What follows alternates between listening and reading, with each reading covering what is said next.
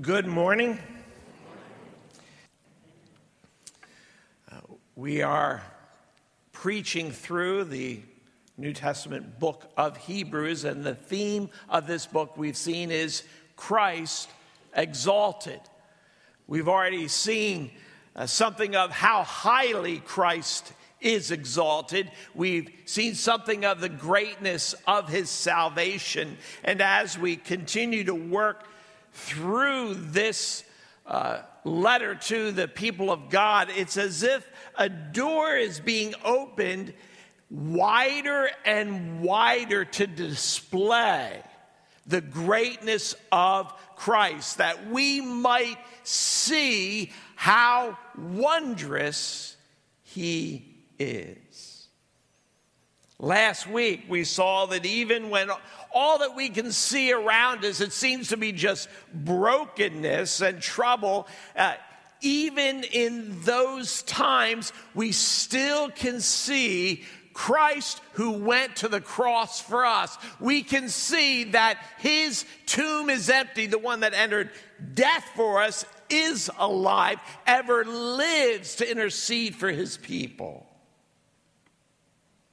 This morning we see more of how Christ, who has gone into and through death for us, how he is always leading the way for us. So we're going to go back to verse 9 that we covered last week as a way of introducing our main section, which is verses 10 to 13. But we see him who for a little while was made lower than the angels, namely Jesus, crowned with glory and honor because of the suffering of death, so that by the grace of God he might taste death for everyone. For it was fitting that God, for whom and by whom all things exist, in bringing many sons to glory, should make the founder of their salvation perfect through suffering. For he who sanctifies and those who are sanctified all have one source. That is why he is not ashamed to call them brothers, saying, I will tell of your name to my brothers. In the midst of the congregation, I will sing your praise. And again, I will put my trust in him. And again, behold, I and the children God has given me. In verse 10, Christ is called the founder of our salvation. Now, the Greek word here translated founder is a word that has lots of applications, was used many ways. It could be applied to someone who is the founder of a city or even the founder of a nation. It was used for someone who was a hero or someone who was a captain leading people in combat. It was used for someone who is a pioneer of a new work. In all of these uses of the word we see here as founder, we see that it involves someone who is leading people to a new future. And that is how here the author wants us to think of Christ, someone who is leading us into a new future. He is our trailblazer. He is going ahead where we couldn't go, what we could not accomplish. And so we see today, Jesus is the one who leads where no one else has gone and where no one else can take us. And I'd like to think of this in three ways. The first is that Jesus takes us where no one else has gone. Verse 10, it says, he leads us to glory. It was fitting that God, for whom and by whom all things exist, in bringing many sons to glory, should make the founder of their salvation perfect through suffering. It is Christ who leads us to glory, which means to dwell in the presence of God. No one else can take us to dwell in the presence of God. And such a statement that falls so easily from our lips, he takes us to glory. Consider the significance of what he is saying. What does he mean by glory? Someone is taking us directly to the presence of God where we get to stay, where we get to call home. He enables us to live as we were created to. We think of the picture in the Garden of Eden where it speaks of God in some way, a manifestation of God who would appear and walk with Adam to communicate, to interact, that Adam would know God, feel comfortable with God, communicate, that they would be friends whose lives were engaged together, but we know all of that has been lost. Sin has separated us from God. It cast us from the Garden of Eden he created, and the way was shut behind us. Adam could not enter back in. Jesus leads us to glory. He leads us where God is. And he leads us to God's presence in a way that when we arrive, we're fit to be there. In verse 11, it speaks of Christ as the one who sanctifies, and we who are now sanctified. No matter how hard you try, no matter how sincerely you try, you cannot make yourself fit for the presence of God. Recently, when our grandkids were staying at our house, Debbie would have lots of craft projects for them. And one day they made clay and then created figures. And the boys were very excited about what figures they were going to make, which basically were all sorts of dinosaurs. Amazing how two boys who are terrified if a cat comes in the room are ready to make dinosaurs. But they were anticipating, they knew all these types of dinosaurs they were going to be making, giving us the names, and they had all the colors that those dinosaurs were supposed to be, and they worked long through the afternoon fashioning these dinosaurs, which when they're done, to me, look like just a variety of lumps of clay all stuck together. One bunch of lumps of clay pretty much looked like the other lumps of clay. Some were taller, some were flatter. But in their mind, they were dinosaurs, each distinct in their own way. We're not any more capable of fashioning ourselves to be fit for God than those boys were able to actually make something that looked like a dinosaur. They had the vision in their mind. They knew what it's supposed to look like. It's just awful hard to get there. And that's where we find ourselves. But Christ sanctifies us. He does it. He makes us clean by taking the guilt of our sin. He makes us right in our soul by giving us a new birth. He awakens within us a knowing and a loving of God so that we desire him. All that is ungodly is is being removed until there will be nothing left that is ungodly. And we will become full of the beauty of what God made us to be as image bearers. Or as elsewhere in the scripture says, and we will be like Christ. That is why he is the one that must lead us. He's leading us into his life and heart, his love for the Father. He's leading us into his relationship with the Father. Whatever the world claims will make you complete, if you think this way, if you follow this path, if you embrace this ideology, and this will make life fulfilling for you, it will do no more so than those clay figures.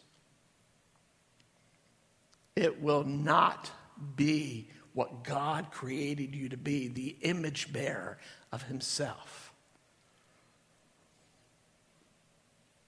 If you're debating in your mind whether or not Christ really is worth following, if what he has to say is a better path than what you're hearing, than the loud voices around you, I'd encourage you, just spend time and look at Jesus' life.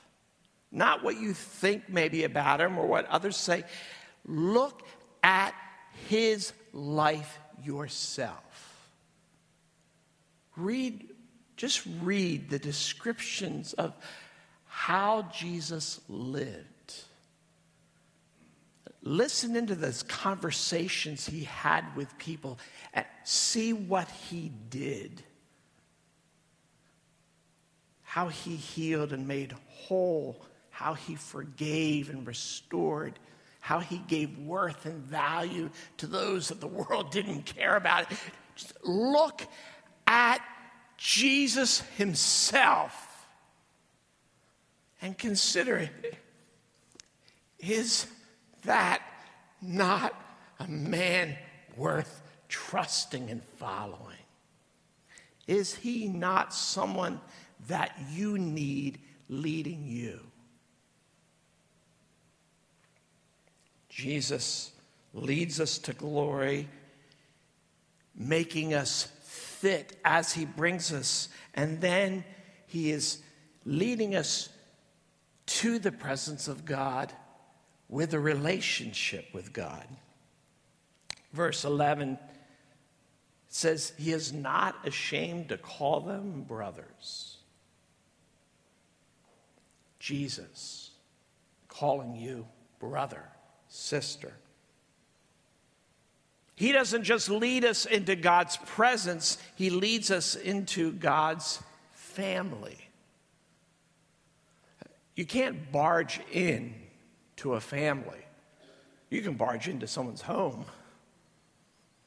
You can't barge into their family. The family has to bring you in. A few years ago, the mother of a family, just one of the dearest families in the world to me,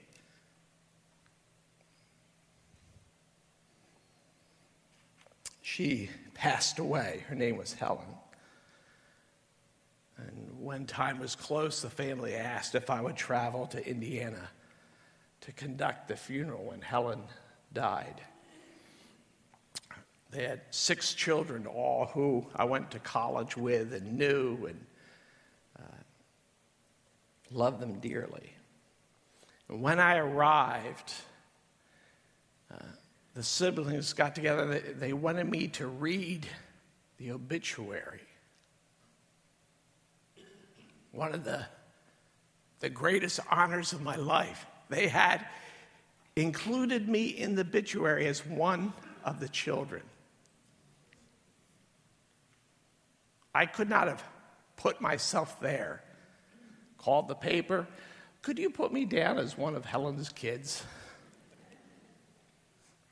The family, they invited me and put me there as a statement of love, as an expression of their hearts.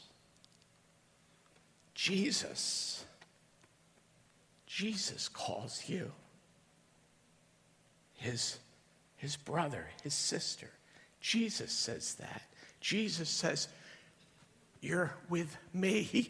He takes us to the Father to say, here is another one of your children. Safely here. Here is another one that you have loved through eternity. And now they are here with us forever. That's where Jesus takes us. No one else can take us there. Only him. Think of the implications of being in the same family as Jesus, the Son of God.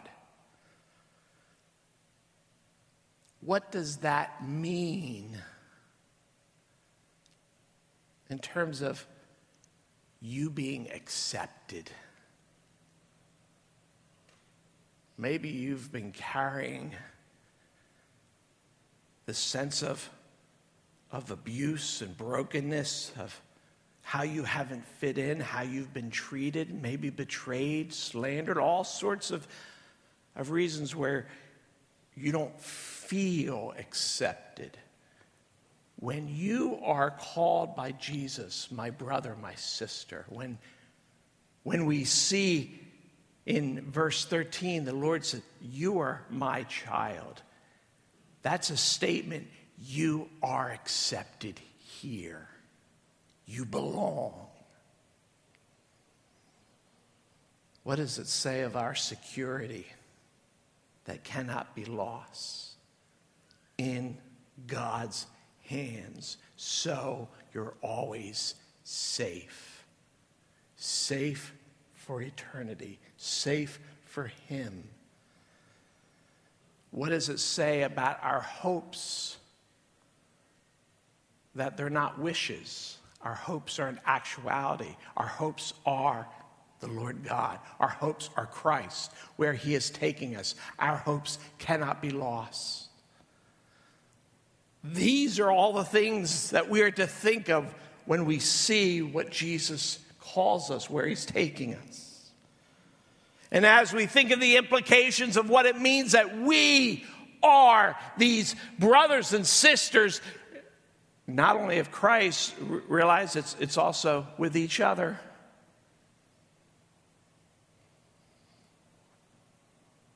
Equally true of every other believer, brother, sister. That's how Jesus refers to them. The Lord God saying, my child. We need to be careful how we think, speak of fellow believers of whom Jesus says, brother, sister. The Lord God saying, child. We must be careful. It doesn't mean we don't speak to those things in our brothers and sisters. Family needs to have serious conversations at times. Still family. Jesus takes us where no one else has gone. And secondly, connected directly to this is in that Jesus is taking us where only he can take us. When Jesus became flesh, he became the founder of our salvation, or as the New Testament also speaks of it, he became the new Adam. Adam, the beginning of humanity. The first man, all of us coming from him. But when the first Adam rebelled against God and sinned, his very nature was corrupted, and he passes on his nature to all of his descendants. So we are all born, the Bible says, born in sin, all born with a sinful nature that we see very clearly in the heart of every cute, wonderful little child who is preeminently selfish. It doesn't change in us, we just become more sophisticated in how we display it. Humanity has never been able to fix what was lost because we're all guilty. We can't fix each other. We're guilty.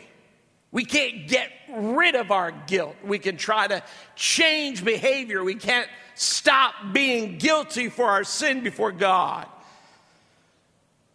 Well, we're told here that Jesus, verse 10, was made perfect through suffering. Not in the sense of he became perfectly righteous. He eternally was righteous. He was made perfect. He was made fit through his suffering in the world and suffering on the cross. He became fit to be the one who represents us, the one who takes us to the Father. He became a perfect mediator. He's the one that can actually take us, introduce us, bring us into the presence of God. And he does this because he was also perfect sacrifice. The man who never sinned, who went to the cross, not bearing any sin for the Father's wrath to be upon, but he took our guilt upon himself because he was also the Son of God.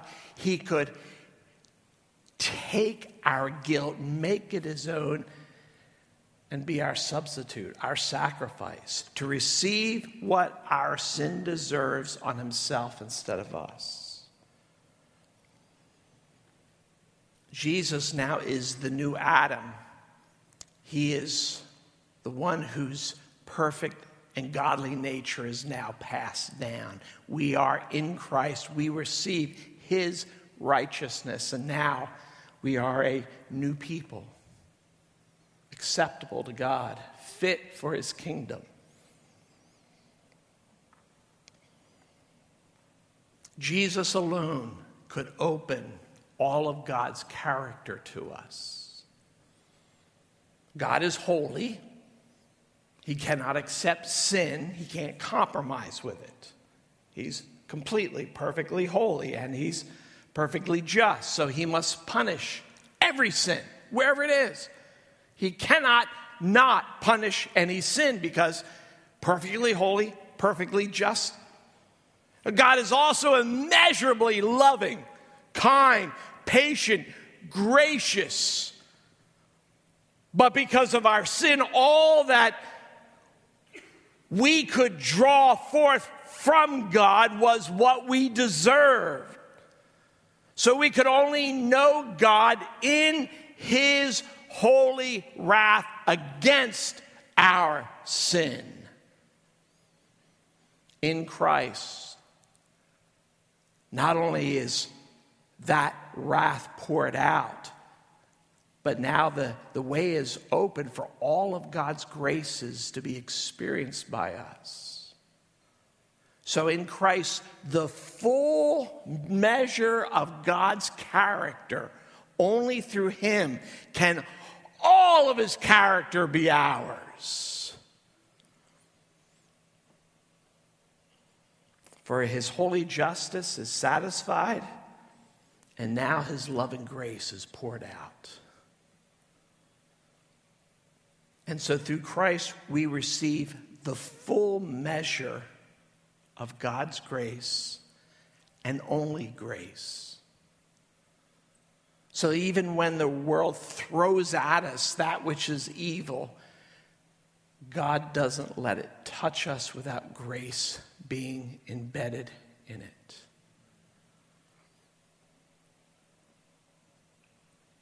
Jesus takes us where no one else has gone. No one else can take us where Jesus does. And last, I want to look at what this passage says about Jesus' heart as he leads us. No one has his heart for us as he leads us. As we've already seen in verse 11, he is not ashamed to call them brothers. The Lord Jesus, who sees everything about you, nothing is hidden. Nothing is hidden. And he says, I'm not ashamed of you. I'm not ashamed to associate with you. I'm not ashamed to say, you are mine. We're together. God has no shame for those who are his. None.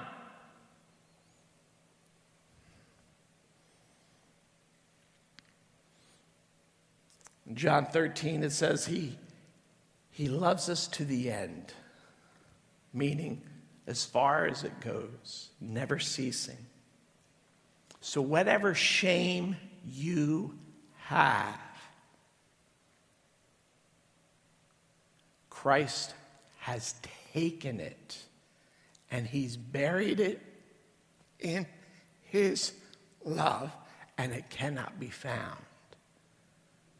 You may have it in your mind, but it is your thought or the enemy's temptation. It is never God's thought of you, toward you. There is no shame because Jesus took every last bit of guilt. Anything that was shameful has been cast from us forever. Secondly, Jesus wants us to know, as he's leading us to the Father, he wants us to know how wondrous the Father is, how faithful the Father is, so that as we are being led to the glory of the Father's presence, that it is all expectation for us. It is all joy for us. He wants us to know the reception that we receive, how wondrously rejoicing the Father is that we are coming to him. In verse 12, he quotes from Psalm 22 saying, I will tell of your name to my brothers. He's speaking about the Lord. I will tell of your name, Lord, to my brothers. In the midst of the congregation, I will sing your praise to them. Now, if you're familiar with Psalm 22, that psalm is a description predominantly of Jesus suffering on the cross. It lays out plainly the agony, the pain, the sorrow, all that Jesus would suffer on the cross. And after all of these statements of suffering and agony, Jesus transitions right from the honesty of what he would bear on the cross to his heart while he's doing it. He goes to the cross rejoicing that he is saving us, that by this we can come to the Father. And he wants us to see our reception. And so he lifts up the Father to us. No, my Father, love him. See how wonderful he is. Rejoice, you're on your way to be with him. In Jesus' hardest moments, he points us to where his hope was, so that in our hardest moments, we would realize what we need most in this moment is to know the realities of God. He's our Father. He chose us. He saved us. He came to us.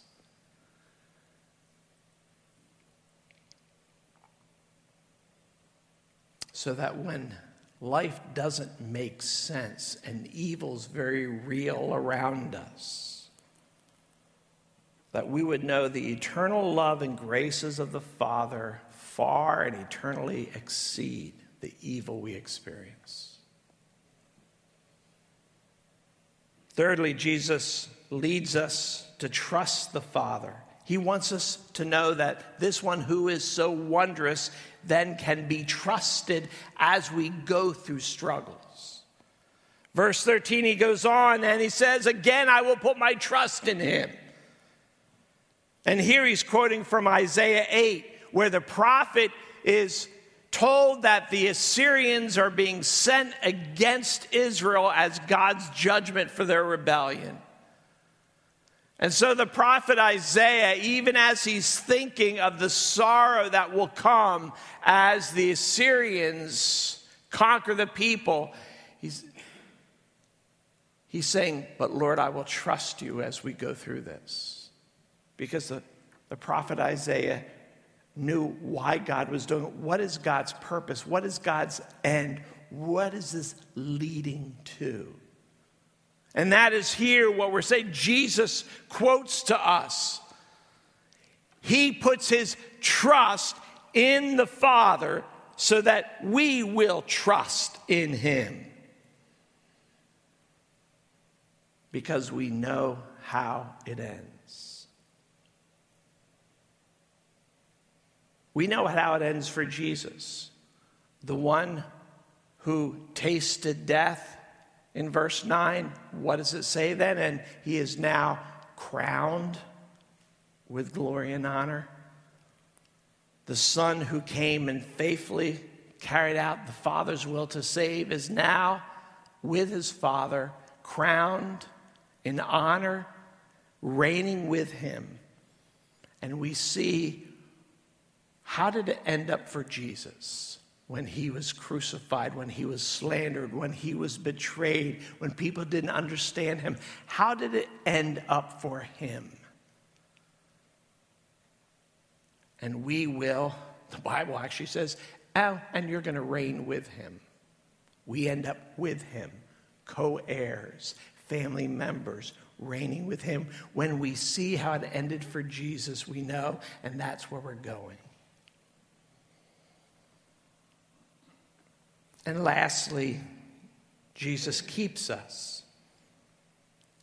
Again, verse 13, behold, I and the children God has given me. We were given to Christ to save, and everyone he saves, he keeps. Jesus does not go to the cross and bear the wrath of the Father for those that he lets slip through his fingers. He does not save us to, at some point, not care that much what happens. He does not save us to neglect us, to catch up sometime to what's going on. The one who died to save lives to keep. He will never lose you. He cannot neglect you. And so again this morning we see Christ is exalted. Again we see it is a great salvation. And we see that he himself is the one who leads us. You are not the trailblazer of your life. You don't have to find your way You don't have to make your way. We're following him. So every day, what is it that you need to do? Every day, what do you need to do? And the answer is to fill your heart with Jesus. Every day, fill your heart with Jesus, the exalted one, the great Savior, the one who leads and keeps you. That's your to-do list today. And no one can take that from you. No one can get in the way. Today, I will fill my heart with Jesus. Let's pray. Our Heavenly Father, we come to you as those who can see a truth and rejoice in it and still struggle to keep our hold on it. So we thank you that you keep your hold on us. We cannot slip away. Help us just to be clear-eyed of the enormity of these truths of Jesus, to love him, to see what does it mean to spend time with him, to fill our hearts and minds with him. Give us grace for this. In Jesus' name we pray. Amen.